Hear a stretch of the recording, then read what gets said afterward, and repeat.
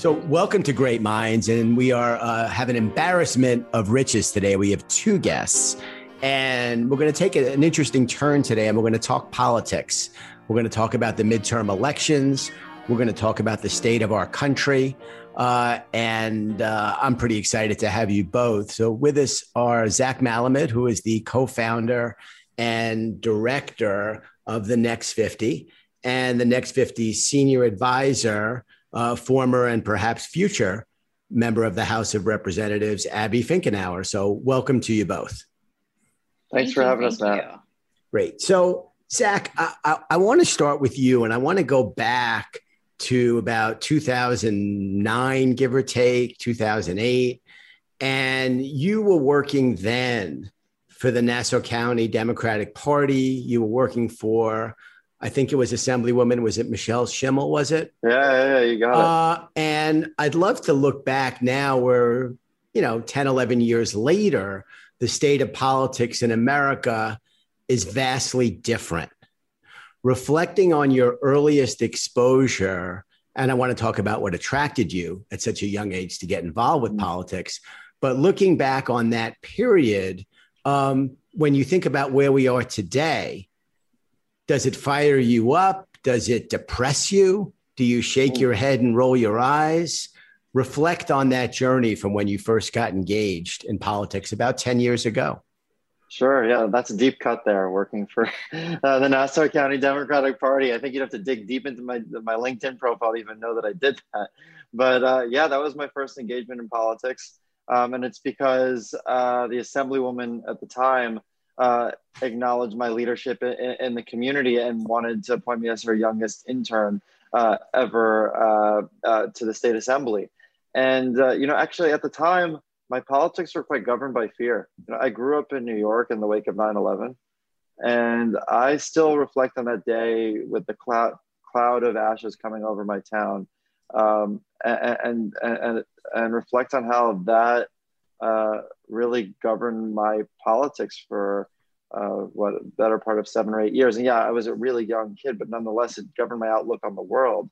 And it took an Assemblywoman like Michelle Schimmel, who was quite aspirational, even ahead of her time on issues like climate and gun safety, to really start to shift my politics from one of fear to one of hope and aspiration. If we fast forward to the 2016 election, I could empathize with a lot of voters, whether they were Bernie voters or Trump voters, who were voting out of fear in many instances. And that politics continues to resonate today. But that being said, I think, in this election, when people vote for folks like, Congresswoman Abby Finkenauer, when people voted for Jon Ossoff and Raphael Warnock in Georgia, there is a sense of hope that permeates. And perhaps there are these two different Americas governed by their economic realities that they're facing.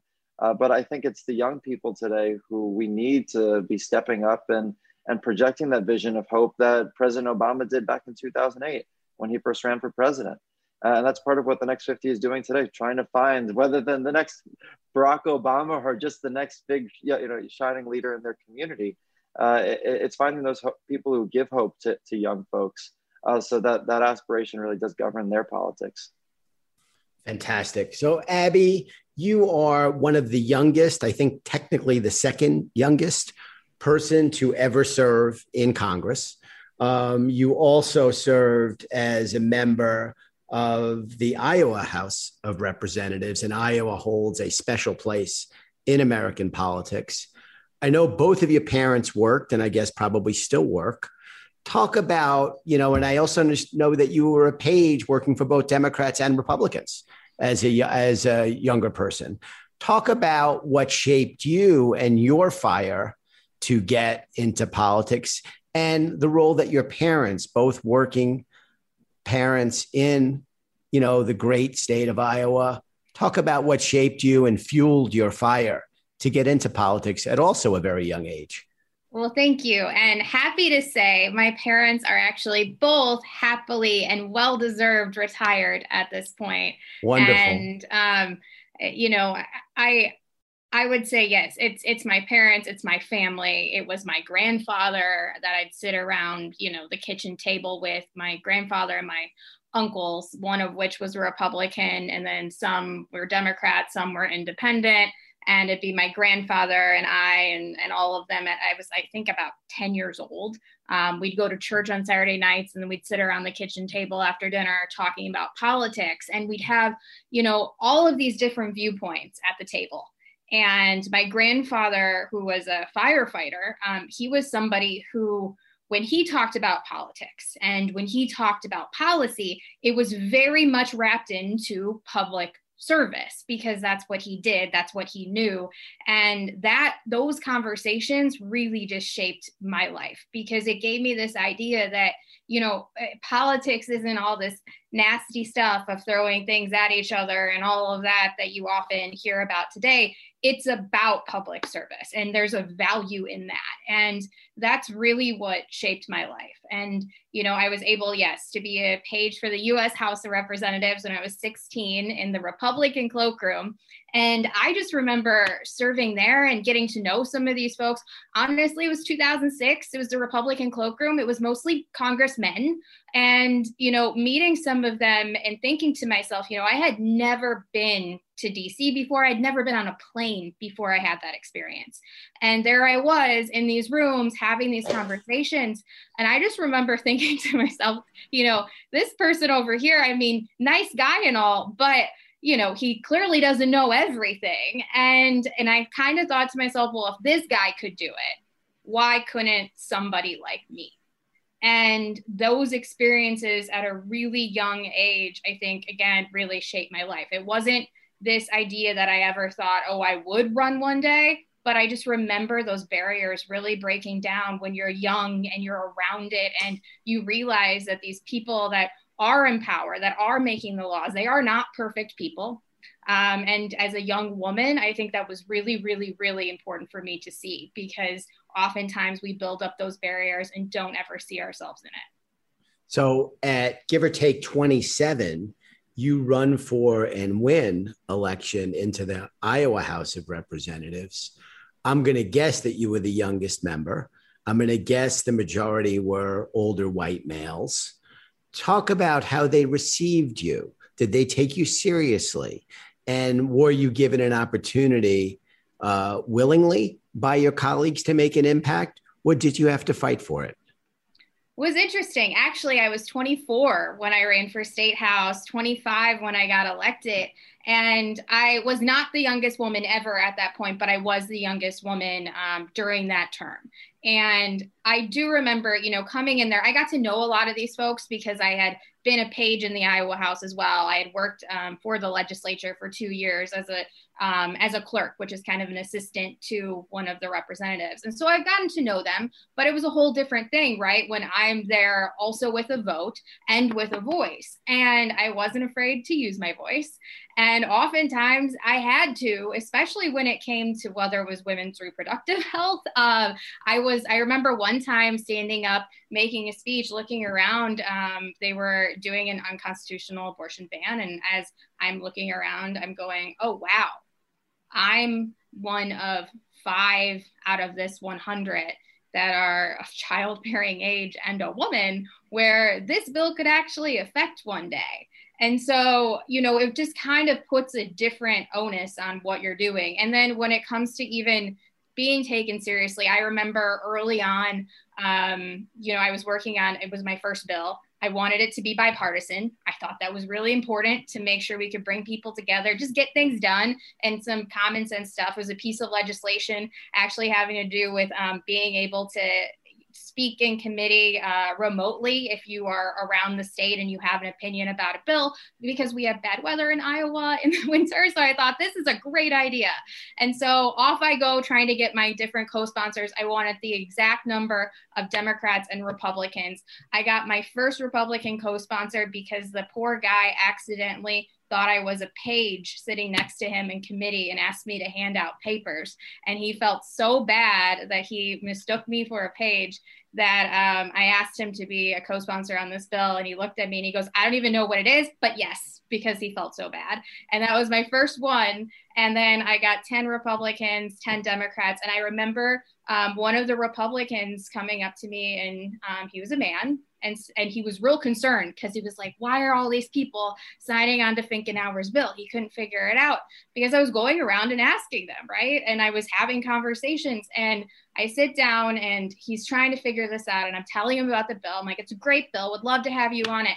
And he goes, well, you know, I was wondering how you got all these people on it, but I do have to say, you do have a certain charm about you. And I went, are you freaking serious? Right? No, he was trying to make it as though because I was young and because I was a woman, that's how I got those co-sponsors, because he pointed out they were all men. And I looked at him and I was just like, you don't have very many women in your caucus, first of all. Second of all, it is, how dare you take away my bill, my ability to talk about the points in this bill and make it about something that it obviously wasn't. And I knew at that point that it was going to be different for me, but I was going to do everything I could to make sure that I was respected, that my ideas were heard, and that I got stuff done. And that's just kind of what guided me both in the State House and in Congress. Great. All right. And we're going to come back in a minute to your tenure in Congress. But Zach, you have been a voice for young people in politics now for a long time. I remember many, many years going to an event when you created Student Voice, I think that Microsoft hosted for you. That must have been 8, 9, 10 years ago. Mm-hmm. Talk about the journey to the next 50. And what I see is a fierce determination to rewrite the narrative on young people being engaged in politics and helping to shape our future. Yeah, well, if you remember, Matt, Student Voice started back in 2012 via Twitter chat, a hashtag on Twitter. And the inspiration behind that was actually seeing a bunch of teachers forming their own Twitter chats online, talking about how they were going to improve education. Meanwhile, Twitter was blocked in my own school. And so teachers were using Twitter as an education, professional development platform, and students couldn't even access those conversations. So after school, we would access those conversations. We recognized there was an opportunity for us to create our own space, our own channel for those conversations. And so we started with the hashtag Stu Voice and invited presidential candidates, journalists, educators, students from across the country, from Ferguson, Missouri to Fargo, North Dakota, and ultimately the U.S. Secretary of Education. And this was all about recognizing that there's power in proximity, and online, the digital space, the virtual space, really helped build power for young folks as advocates for equity in education, to the point where Student Voice, nearly a decade later, still exists and is the leading national organization helping students advocate for justice in education. All that said, my transition to politics really began when I continued my education work in philanthropy. And in the wake of the 2016 election, really started to see how all the social issues, economic issues that communities face intersect in the school environment. So you want to talk about a broken criminal justice system, a broken immigration system, a broken healthcare system, communities being ravaged by climate change. That was all in the school building every single day. And so I felt like, as I had already built and done my work in the education space, I needed to do more beyond education to make sure that students were going to school in environments, or help do my part to make sure students were going to school in environments where they could learn productively, but also, build stronger communities for those students to live and thrive in. And so that's part of what was my natural transition to politics. But I carry with me that commitment to young people as voices for that equity, for that justice that we continue to fight for. Fantastic. So, Abby, you go from the Iowa State House to the big house in Washington, D.C. And I guess by a few months difference, you and AOC become the two youngest women to ever be elected to the House in Washington. Go back to when you first decided to run and when you were just having some quiet, reflective moments with yourself. Were you nervous? Were you excited? Were you determined? I'm going to guess it was a little bit of all of them. And what it must have been like on that election night in November when you won. Yeah, so I decided to run.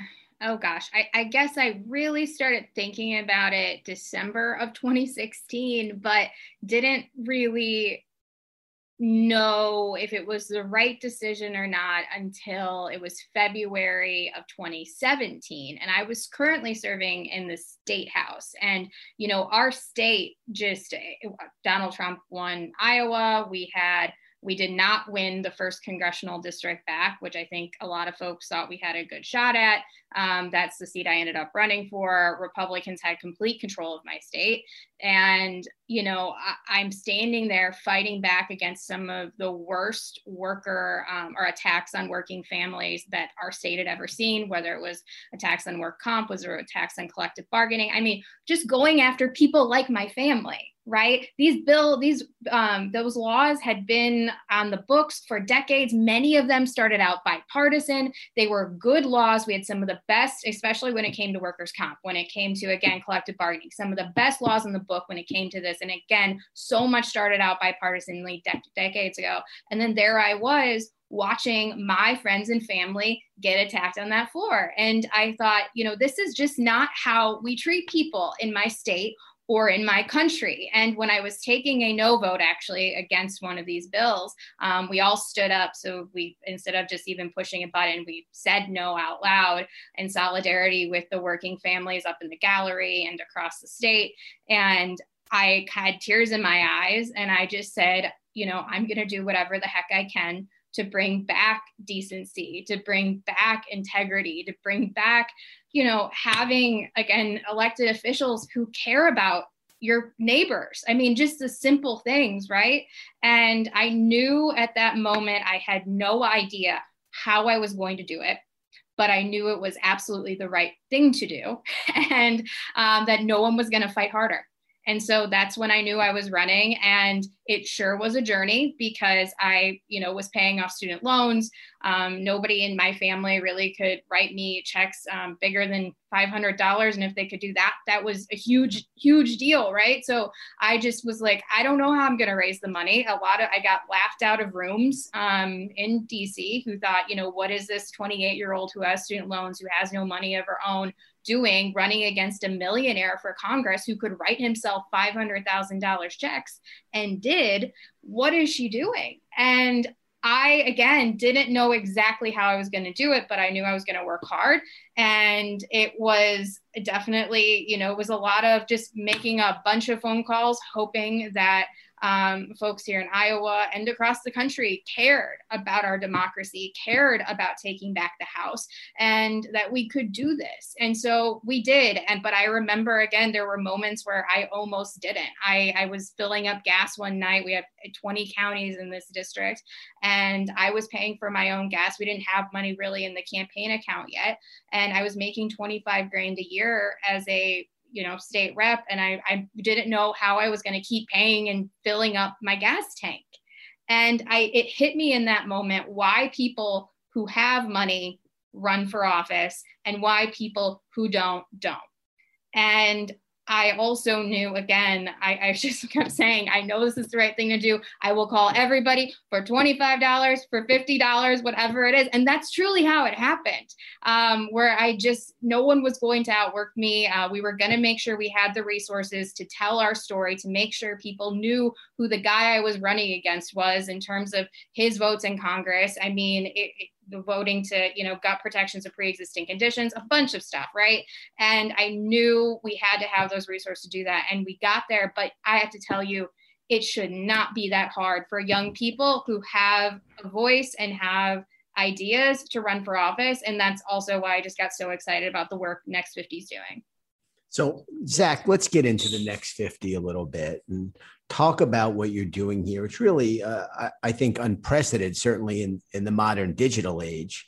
And you are working to support and help influence the course of our country. Talk about the formation of the Next 50, your vision, and where you are right now as I know you, Abby, you had a big event in Iowa a few days ago. I think midterm season is already upon us in many ways. So let's talk about where we are right now, Zach, and the journey to getting to today for the next 50. Yeah, totally. I think your listeners might appreciate the fact that I actually was working at Facebook out in the Bay Area when the Next 50 was born, and it was because I was invited to an exploratory committee event for a presidential candidate who asked if I'd host a young professionals event for them. And I thought about it. I'd never done it before, and I went home and I thought about my journey to Facebook and really my career's path. And reflected on the fact that, when my first week at Facebook, I actually had a pre-planned trip to Auschwitz with my grandmother and my sister. And I come back from my trip to Auschwitz and, see images around the office, at my office, at the Facebook office, of children getting detained at the border and separated from their families. And I really had this WTF am I doing at Facebook moment. And so when we flash forward to this opportunity to start engaging in the presidential elections, especially with a candidate who I believed in, I thought, how can I build community in the Bay Area among young folks who are coming into Capitol? It means that young people, where they would have disposable income to spend on our upcoming elections. And decided to actually reach out to 18 soon to be active or currently active presidential candidates and asked them if they were interested in us hosting an event for them in the Bay Area. And fast forward, not only did we do it for all 18 of those presidential candidates, we did it across 5 cities and built a community by the end of the cycle of over 17,000 donors who contributed over $4.7 million toward this election cycle. And some folks who had never given before ended up giving in the range of millions to our election cycle. And the reason why we see political giving as an important form of political engagement is because young people are asked to knock on doors, they're asked to march in the streets, they're asked to sign petitions, and they're actually asked to vote, but they're not necessarily asked to give their dollar to candidates who represent their values, especially at the local level. And we started to recognize that once the pandemic hit, the value of actually investing in local candidates. We had actually pioneered hosting Zoom fundraisers before you needed to host a Zoom fundraiser. We helped a presidential candidate, Mayor Pete Buttigieg, do this before he needed to. And by the time the cycle really by the time the pandemic really had shifted the way we fundraise, we started to host these young down ballot candidates in swing districts who we just otherwise would have never met before because they couldn't afford to fly out to San Francisco or New York, or because we didn't believe in person, they could have really galvanized the audience necessary for the event to be successful. Well, in our first 2 events, we actually ended up raising more money for these young down ballot candidates running in swing districts than we did for some of the presidential candidates. And this money in large part came from or due to young people. When I say young people, from a donor perspective, we talk about folks who are under the age of 40. And we talk about candidates roughly the same. In that instance, what we really started to recognize was that, a young person's $25 spent on a Biden presidential campaign that would spend over $1 billion, or a Senate race like Jon Ossoff's that would spend in the range of hundreds of millions of dollars, wouldn't go as far as investing in a state legislature race in Wisconsin, or a state Senate race in New York State. And one of my favorite victories, actually, of this past cycle was of a New York State Senate candidate running in Western New York. And so of the candidates, I just want to give you context. Of the candidates we backed, 15 of the candidates we backed were all in swing districts.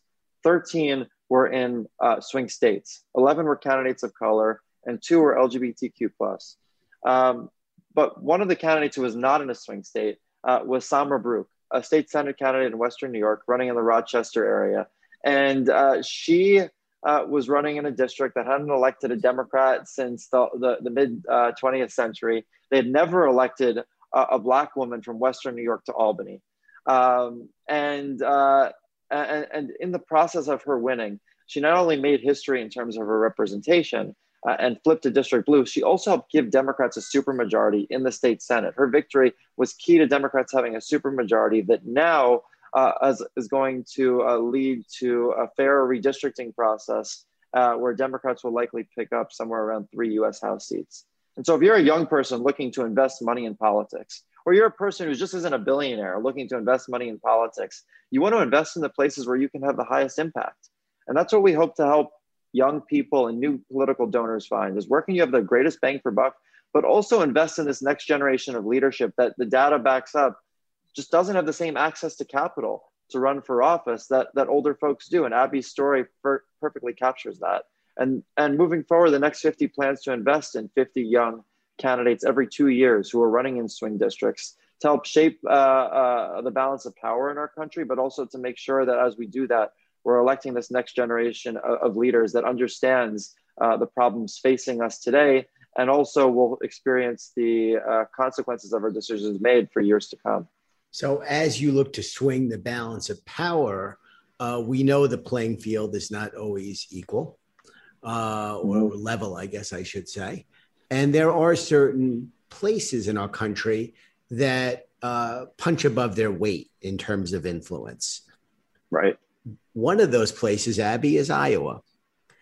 Not a lot of us outside of Iowa have real insights into the Iowa caucuses, into what goes on inside the, quote, four walls of your state. I go back in my own, mind to, the brilliant series Veep. And I remember when Selena Meyer was going to run, she went to Iowa.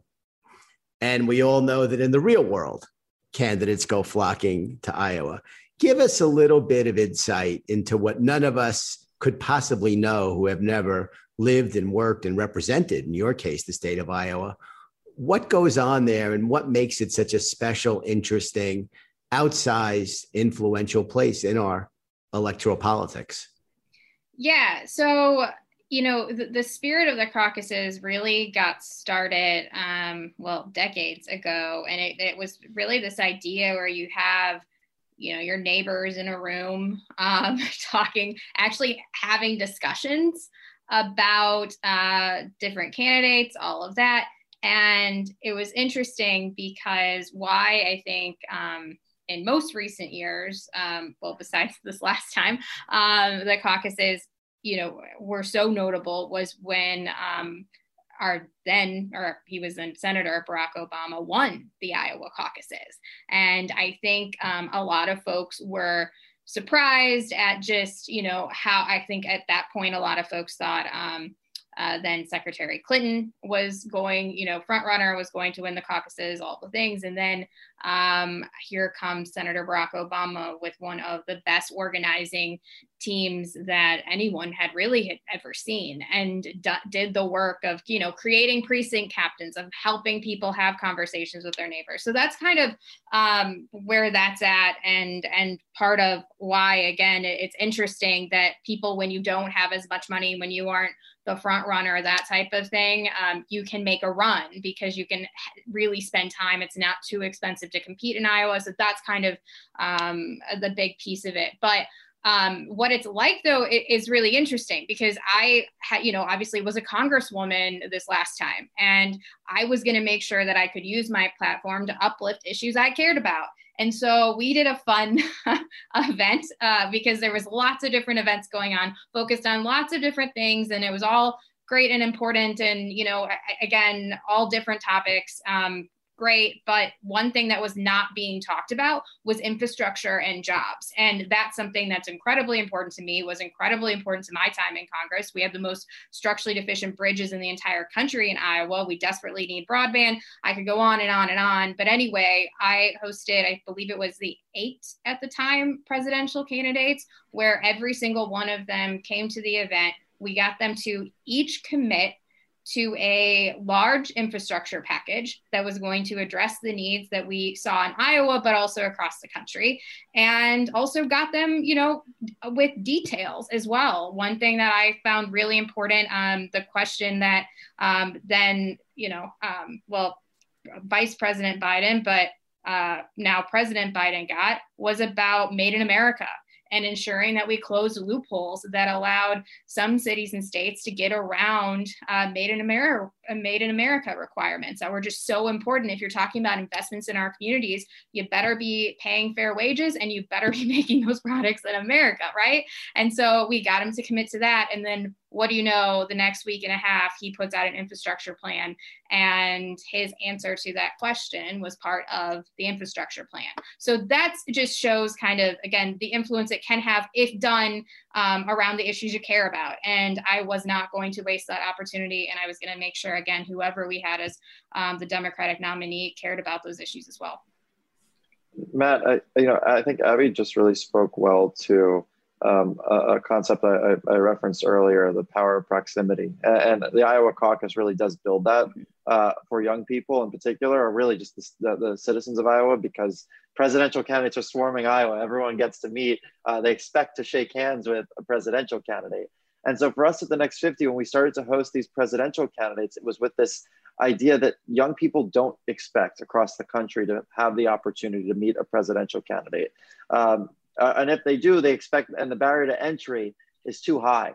And so what we did with these events is, while we were raising money, no one was required to pay a single dollar to meet the candidate. And when I say meet the candidate, it wasn't like you were just showing up in the room. And nearly all of our events, not only did you get in the room, every event, at the end of the event, there was a selfie line where you got to have a one-on-one interaction with that candidate. These are memorable interactions that these people would then go on and inspire these folks to further civic action and perhaps even engagement with these campaigns. And so whether it be in person, although it's hard to get candidates everywhere all across the country, or online, it's about making this stuff these interactions with our elected leaders more accessible. And the virtual space, the digital space presents that opportunity to maybe not quite replicate the experience that Iowans have during the caucuses, but to at least learn from some of the successes of it from a civic engagement perspective moving forward. Great stuff. So let's talk policy for a second. One of the things that I lament in watching all the vitriol in Washington is the lack of focus on policy and the near total abandonment of a concept, Abby, that you referenced when you were trying to get your very first bill passed in the State House, and that's the concept of bipartisanship. Let's get your observations on how we get back as a country to bipartisanship. I guess there was agreement on an infrastructure bill. Ultimately, a lot of people are yelling and screaming. The Democrats feel it didn't go nearly far enough. The Republicans felt it went too far and yell about pork in the bill. How do we get back to a place where the Democratic Party and the Republican Party are working together? And the old notion, sometimes you win, sometimes we win, sometimes everybody's happy, sometimes nobody's happy. But the business of the United States of America has to get done. Yeah, well, I mean, just to put this in perspective, I got sworn in the middle of a government shutdown after we went from complete Republican control, where they had the House, the Republicans of the House had the Senate, had the presidency, and couldn't agree on a budget. So I remember watching that. It was right around Christmas, and I'm realizing, oh my goodness, not great. The government's not funded. And then I went, oh my goodness. The next thing we've got to do, I mean, the first thing I'm going to be doing as a congresswoman is trying to open our government up again, because the same party couldn't even agree. So I would just like to say I think we even have better chances of bipartisanship when we can have some different policy discussions. And I think that's important. But anyway, I mean, I really kind of didn't let things get in my way when it came to bipartisanship. And I think we need more people that do that, right? I mean, my first bill I got passed within 2 weeks, and it was having to do with a state trade exchange commission, where you're helping, different states get access to different trade programs and things like that that help their economy. Just things that aren't super sexy, right?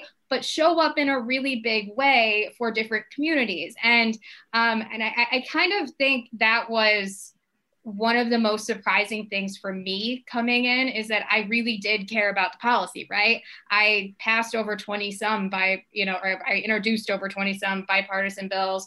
We passed quite a few of them, and we worked really hard across the aisle. We got a lot of things done. We were able to work with the Transportation Infrastructure Chairman to pass one of the best investments in rural infrastructure that our country had ever seen. And many of them were the kind of the nitty gritty policy things that not a lot of people found really exciting, but I knew just showed up well here. And I think I hope we elect more leaders who like the policy and who want to do the work, right? And that's the thing. This is public service, and being in Washington shouldn't it be about the fancy chandeliers or whatever you're doing and that you think it, you want the title or something like that. It was never about that for me. And I think, unfortunately, it becomes too much about that for people who've been there for decades and who should be thinking about, why are you there anymore? Right? There's more work to this. And I think so much of it too, if you elect leaders who are paying attention to their constituents and what they need as well, you then go craft policy that reflects that, right? And so I was really proud of the office that I ran and how we got things done. And my staff was incredible, and they knew it was hard work, but it was work worth doing. And I think what also happens though, is when you have people like that, for example, what we were doing, just kind of keeping our heads down and getting it done, it doesn't often get the media attention, right? As I often said, my day was very different than what you saw on CNN or Fox. And unfortunately, that just wasn't really seen. And you really have to try to tell that story yourself. But it's a tough thing to do when people don't want to focus on the roads and the bridges and the minute policy details you're trying to get done, or even childcare, right? That stuff is important. It's just wasn't as sexy as some of the other things going on, or things one colleague may tweet out or another person across the aisle might say, or what the president might be tweeting out, right? That just dominated everything. And I just hope America and folks listening know that people are doing the work. You just might not be seeing it all the time. So, Zach, you're using a lot of digital tools to fuel what the Next 50 is doing. In the media at large, where you get your information from and what that information is vary wildly. Mm-hmm. Talk about the evolution of that landscape, and that we really are divided as a nation in ways that and in some ways it almost feels like the divide now is greater than the divide was in the 1770s between us and England. Yeah, well, it's interesting you talk about this divide. A big source of community for Americans has often been the church or some place, a house of worship. And the data does back up that America is becoming less religious, and they're looking for different places to find community. And I think community is really at the core of how we bring folks together. And so part of how the Next 50 got its work started was actually by identifying these civic gathering spaces in cities like Boston and San Francisco and Los Angeles, where people were coming together to talk about the issues that were affecting them in their daily lives. And acknowledging the civic spaces and having these conversations, creating spaces for people of different ideologies to come together and talk about how to better our communities and our country is perhaps one of the most effective and important ways to reduce the divisiveness in our country. And so for us, it's the community piece. People are longing for community. And if they don't find it in a house of worship, oftentimes they find it with people who they see as like-minded, and politics tends to be a unifying force in that way. And what we still hope to do with the Next 50 is help young folks, particularly young folks out of college. If you're a young person in college, there are clubs to join. There are volunteer opportunities that people are consistently engaged with. after college, there's a bit of a void there. It's like, where is my community? Where's my ideological home? And if it's not the church, it likely is something volunteer-based, charitable, or even political. So that's how we see ourselves continuing to build community, as we move forward in this increasingly divisive and digital age. So, Abby, I think a bell went off a couple of days in Iowa. You participated in an event with some fellow political leaders, and it wasn't an official kickoff to the 2022 midterms, but let's call it an unofficial kickoff. What was the tone? Are people optimistic, pessimistic, energized, or deflated by the current state of affairs? First of all, I think folks were really excited to be with people again, right? And that energy was palpable. I think back to, what happened in 2020 in my race in particular. We couldn't knock doors. We weren't talking to folks face to face because we weren't trying to make our neighbor sick. We weren't holding big rallies. It was November. You'd have to do that type of stuff indoors and in Iowa. And it just was not that was against CDC guidance. We weren't going to do that. We weren't going to put people in danger. And it was really tough to be able to really fight back on the misinformation that was continually being pushed from the other side. And when you can't do that type of stuff in person, I think it's detrimental. And so what we saw just a few days ago was a whole group of folks together and being able to, again, talk about the truth, be honest, be able to talk about things they care about. And to be honest with you, I truly believe something special is going to happen in Iowa in 2022. I can't exactly tell you why. I don't know exactly what it is, but I can tell you, the way that Republicans have been winning elections here in the state. They have, barely, but they have. And what we're seeing is that our electorate is just not, it's not a 60-40 state, right? It's much closer than that.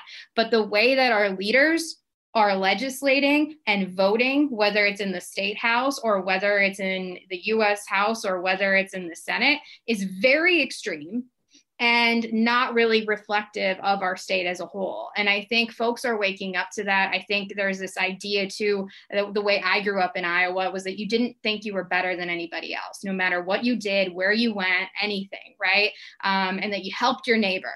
And those values we are not seeing reflected in our leaders right now. And I think in 2022, when Democrats can knock on doors, when they can hold rallies, when we can be face to face with folks, I think, again, something really, really special is going to happen here. We've seen it before in 2010, in 2007, Democrats had the governor's mansion, the state house, the state senate here. In 2018, we flipped the congressional seats where Democrats held 3 out of the 4, won multiple statewide races, almost won the governor's mansion. And when you're looking at a midterm, I think, again, Iowa's a state where something really, really special can happen. So let's talk about the changing composition of America. Mm-hmm. The country now, I think it's about 19% Hispanic, about 13, give or take, percent Black. And then the AAPI population is on top of that. And we're getting close, well within our lifetimes, America will be more than 50% non-white. There is a massive movement across the country right now at the state level and beyond to change voting laws. Zach, Abby, for both of you, give us the Next 50's view on what's happening and how challenging do these evolutions in law make it to ensure that our elections and everybody that wants to vote can vote? Well, look, one of the things that the voting rights legislation put forth seeks to address is the role that money plays in politics. And the Next 50 is squarely engaging in and addressing that issue. And actually, what's interesting is, should any of these voting rights pieces of legislation pass, it actually ups the value of the grassroots donor in politics, because there would be a matching donor system where, like New York City, where if you're a New York City resident, I think for every dollar you spend, I think the city matches it like 6 times or so. That means that your dollar goes further as a grassroots donor in the political system. What this means for the next 50 is it makes politics or running for office more accessible to a young person. And if we make politics more accessible, running for office more accessible to young people, you mentioned the changing demographic shifts in our country. We're going to see people run for office who we just previously haven't seen run for office because it's not economically viable. We're talking not just about the cost of running for office, but the financial sacrifice that it takes to run for office and then perhaps lose and not know what your next gig is. We're talking about the sacrifice not only that an individual bears, but also on their family. Think about mothers running for office and fathers running for office of young children. Like that, we lack representation from those folks, and we have groups out there now working to address that so that young parents can run for office. And so voting rights, the legislation out there is not necessarily just about voting access, but also about access in our political system and how people are able to build power. And I think for the next 50, that's a huge part of what our focus is. And until a piece of legislation like that passes, we're going to keep doing the work that we're doing. But we see our work continuing to be of value. In fact, even being perhaps even more valuable in a post-voting rights legislation system, because that's where young folks and grassroots donors are going to have even more power in our political system. And in the meantime, we're going to keep building that out. Abby? Well, I think, you look at even a state like Iowa, where we had our Secretary of State, Republican Secretary of State, send out absentee ballot request forms to folks before the primary last year, and then basically get a slap on the wrist by the elected Republicans, thinking, why are you doing this, right? And because his job is to help make sure that everybody can vote. And so when you look at the laws they're passing now, one thing that I hope we can do well is just ask the simple question to folks across the country: why would you be voting for a political party that's actively trying to make you not be able to vote? Right? They're making it harder and harder and harder. And why is that? Why do they want so few people, right? We should be making it easier for folks, especially our elderly, our young people who are in, college, who are, trying to be involved, all of that. I mean, we spend so much time just trying to turn people out, right? Making sure they get to the ballot box. It's extraordinary to me that they are spending so much time and effort making it harder.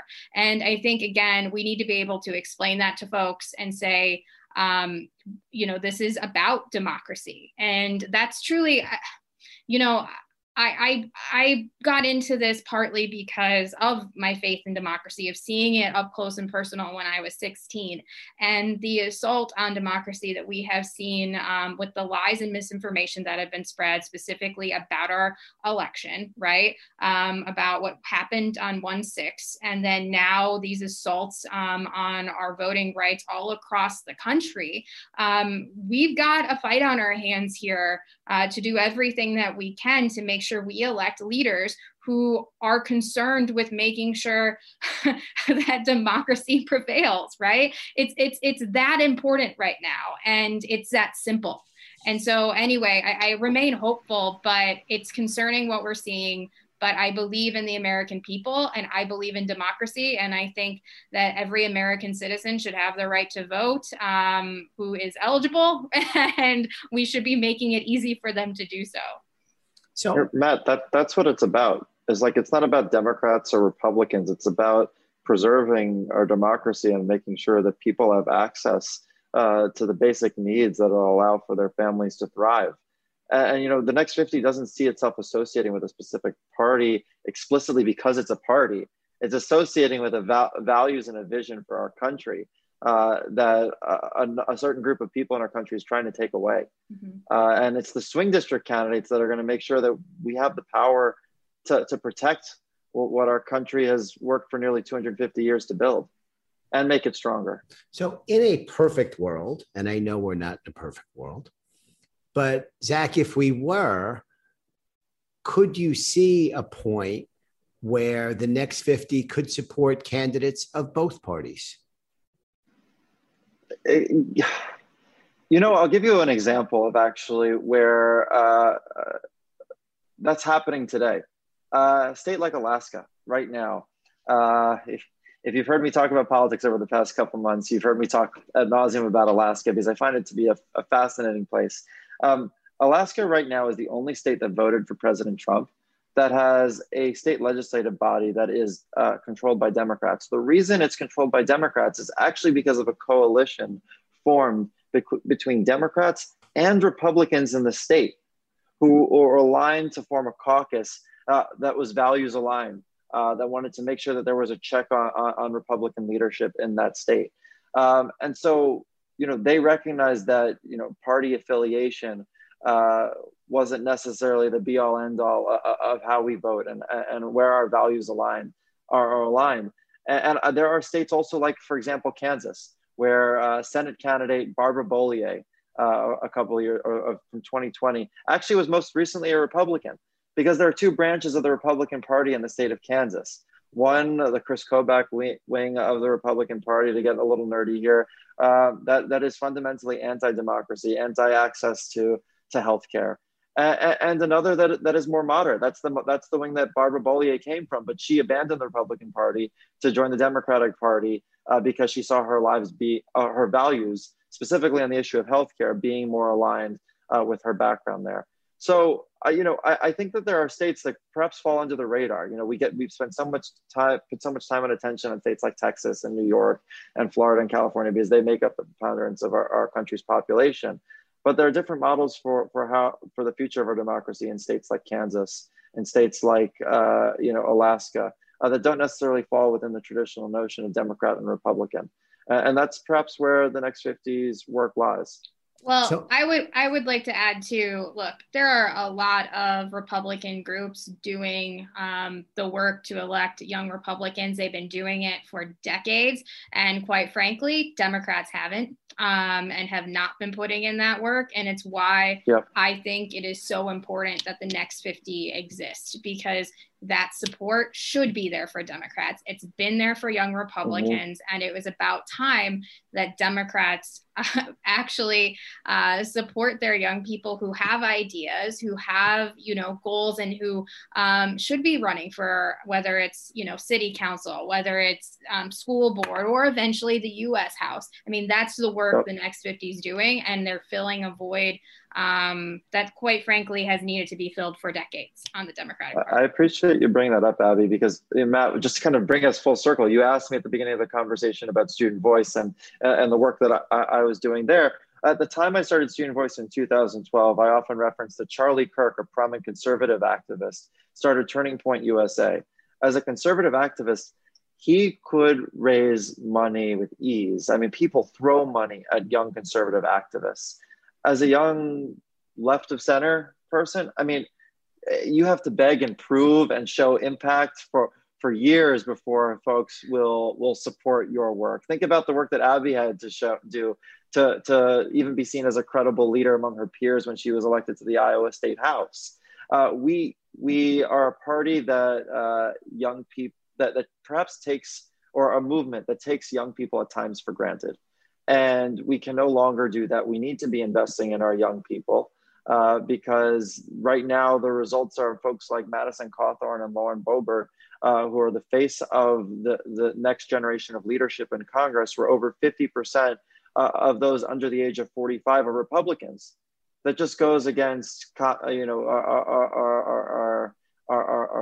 pre-existing notion of where young people lie in our political ecosystem. And that is inherently my story. And I have had the privilege and fortune of being able to connect with folks who want to invest in the future of our country. And Abby and I want to work together to make sure that other young leaders, as they rise up, have access to the support they need to represent their communities, their values, and their vision for our country for the next 50 years, because conservatives have been doing it for the last 50 years. So let's jump to something I read just this morning. As the U.S. gets ready to leave Afghanistan, we now see China moving in quickly. And I was at a dinner recently hosted by my pal Richard Edelman, his wife Claudia Romo, and there was a discussion with some of the leading experts in the country from academia on U.S.-China relations, folks that were involved going way back and were around when, Nixon and Kissinger were first opening the doors to China back in the 70s and is still around today. We don't seem to be able to focus on those issues and the challenges coming from other parts of the world in Washington. We're spending so much time sniping at each other. And again, going back to, Abby, something you were talking about earlier, a passion about policy. Are we as a country putting ourselves in a losing position by not being able to focus? And we've got someone in China. Russia is not that capable. There's a lot of bluster, but at end of day, I spent a lot of time in Russia, and I marveled at how we spent all those decades fearing them. I'm certain if they pressed any of the buttons, springs would have come out. China is very capable, and they are moving quickly in Latin America, in Africa, with their program, building infrastructure, investing in communities, and really embedding themselves into economies all around the world. I don't think we sniff any of those ideas, let alone implement them.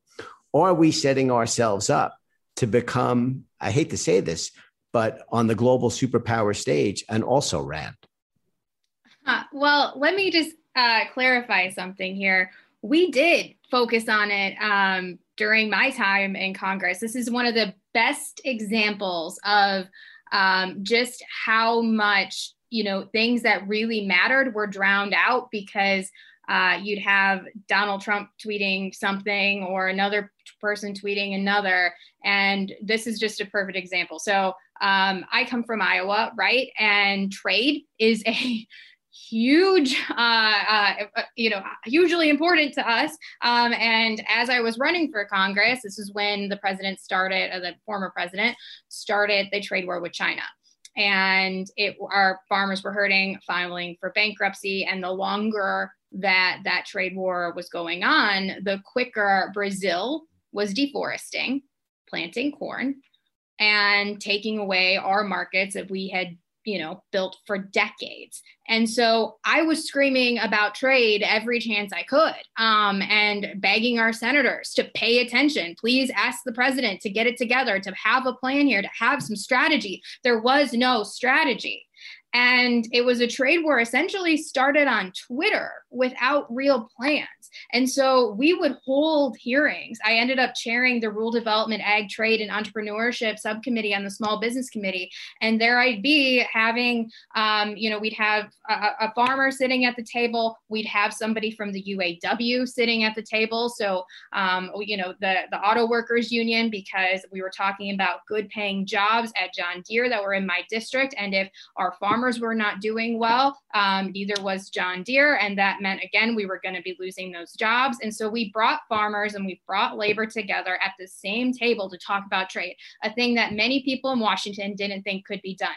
And we talked about the trade war with China in particular. Later that day, I had a meeting with Ambassador Lighthizer, where we were talking about trade again. And I'm just, having this day where I'm thinking everybody in Washington must be talking about this, right? Because that was my entire day. And I walked into the cloakroom right before we were about to vote, and CNN is on, and all I see is something about, I believe, Jared Kushner and security clearances. And I thought, okay, this is, we've got a problem here. And so again, I want to reiterate, it is not that it hasn't been focused on. It's something, again, that I cared a lot about, still do, because it was impacting my community in such a large way. My brother and my sister and my brother-in-law are corn and soybean farmers. At one point, they were sitting there with a bin full of beans that were worth $60K less than they were a few years back. And you're talking about, how are they going to make it, right?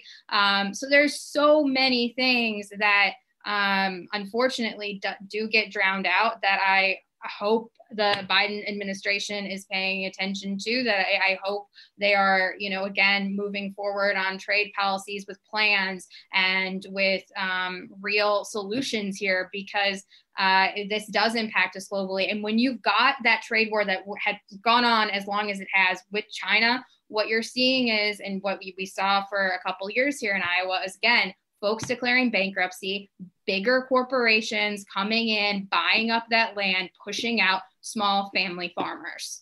And that's not how this is supposed to work. And again, the longer it went on, you have Brazil deforesting, also updating their infrastructure so that they can move corn faster and they could get it out faster and be competitive. When we've got our locks and dams, is why we compete here in the United States and here in Iowa, because we can move our corn, we can move beans down the river and in a very cheap way, and get them, around the world, right? And the longer we go without updating our locks and dams, which again is why a large infrastructure bill is needed, if one of those goes down, that impact on our economy and trade is huge. So anyway, I care about it, focus on it. And I think, again, it's not one of those topics that I think a lot of people thought was a sexy thing to talk about or that interesting, but is one of the most interesting and most important things we should be talking about. Yeah, no, I agree with you. And I just worry that on the global stage, China is just slapping us silly. Okay. So listen, this endless number of things to talk about, but we've got to wrap. I'd love to just ask to close for each of you a simple question. Optimistic or pessimistic? I don't think Abby or I would be doing this work if we didn't believe that there was something worth fighting for and something that we could achieve. And so in that sense, I'm optimistic, but I'm not naive about the fight and the challenges that we have ahead of us. This is not going to be easy. The odds are not necessarily in our favor. But we've defied expectations before. And it's usually the young people who are leading the charge on defying those expectations. And so that's why we're doing the work that we're doing, because truthfully, this is one of the few ways that I really feel like we really can turn the tide on preserving our democracy to maintain the United States standing in the world and strengthen its standing in the world. And also make sure, as young people across the country have reminded us over the last year, but really over the past 4 or 8 years, we've got a lot of work to do to become a better country, a stronger country that serves our communities better.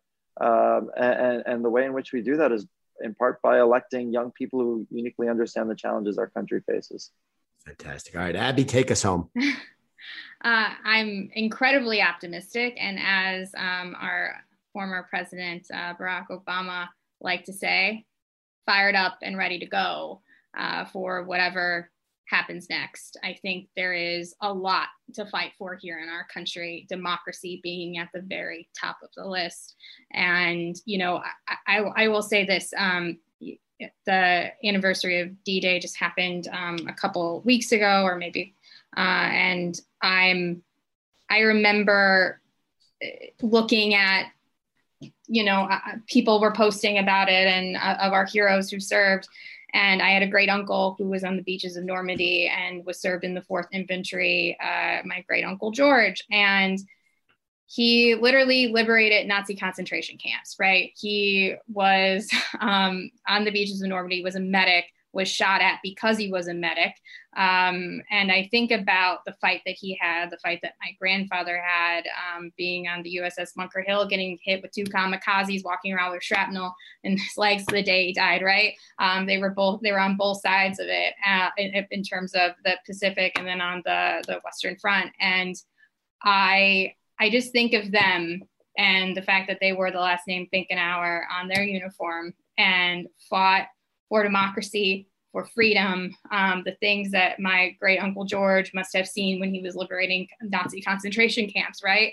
And the fact that they kept going and they had so much faith in this country and what they fought for. And I thought to myself, I may have lost an election, but we've got a lot to fight for here in this country. And if they could keep going, I sure as heck can, and excited to figure that out and keep serving the best that I can, both my community and our country.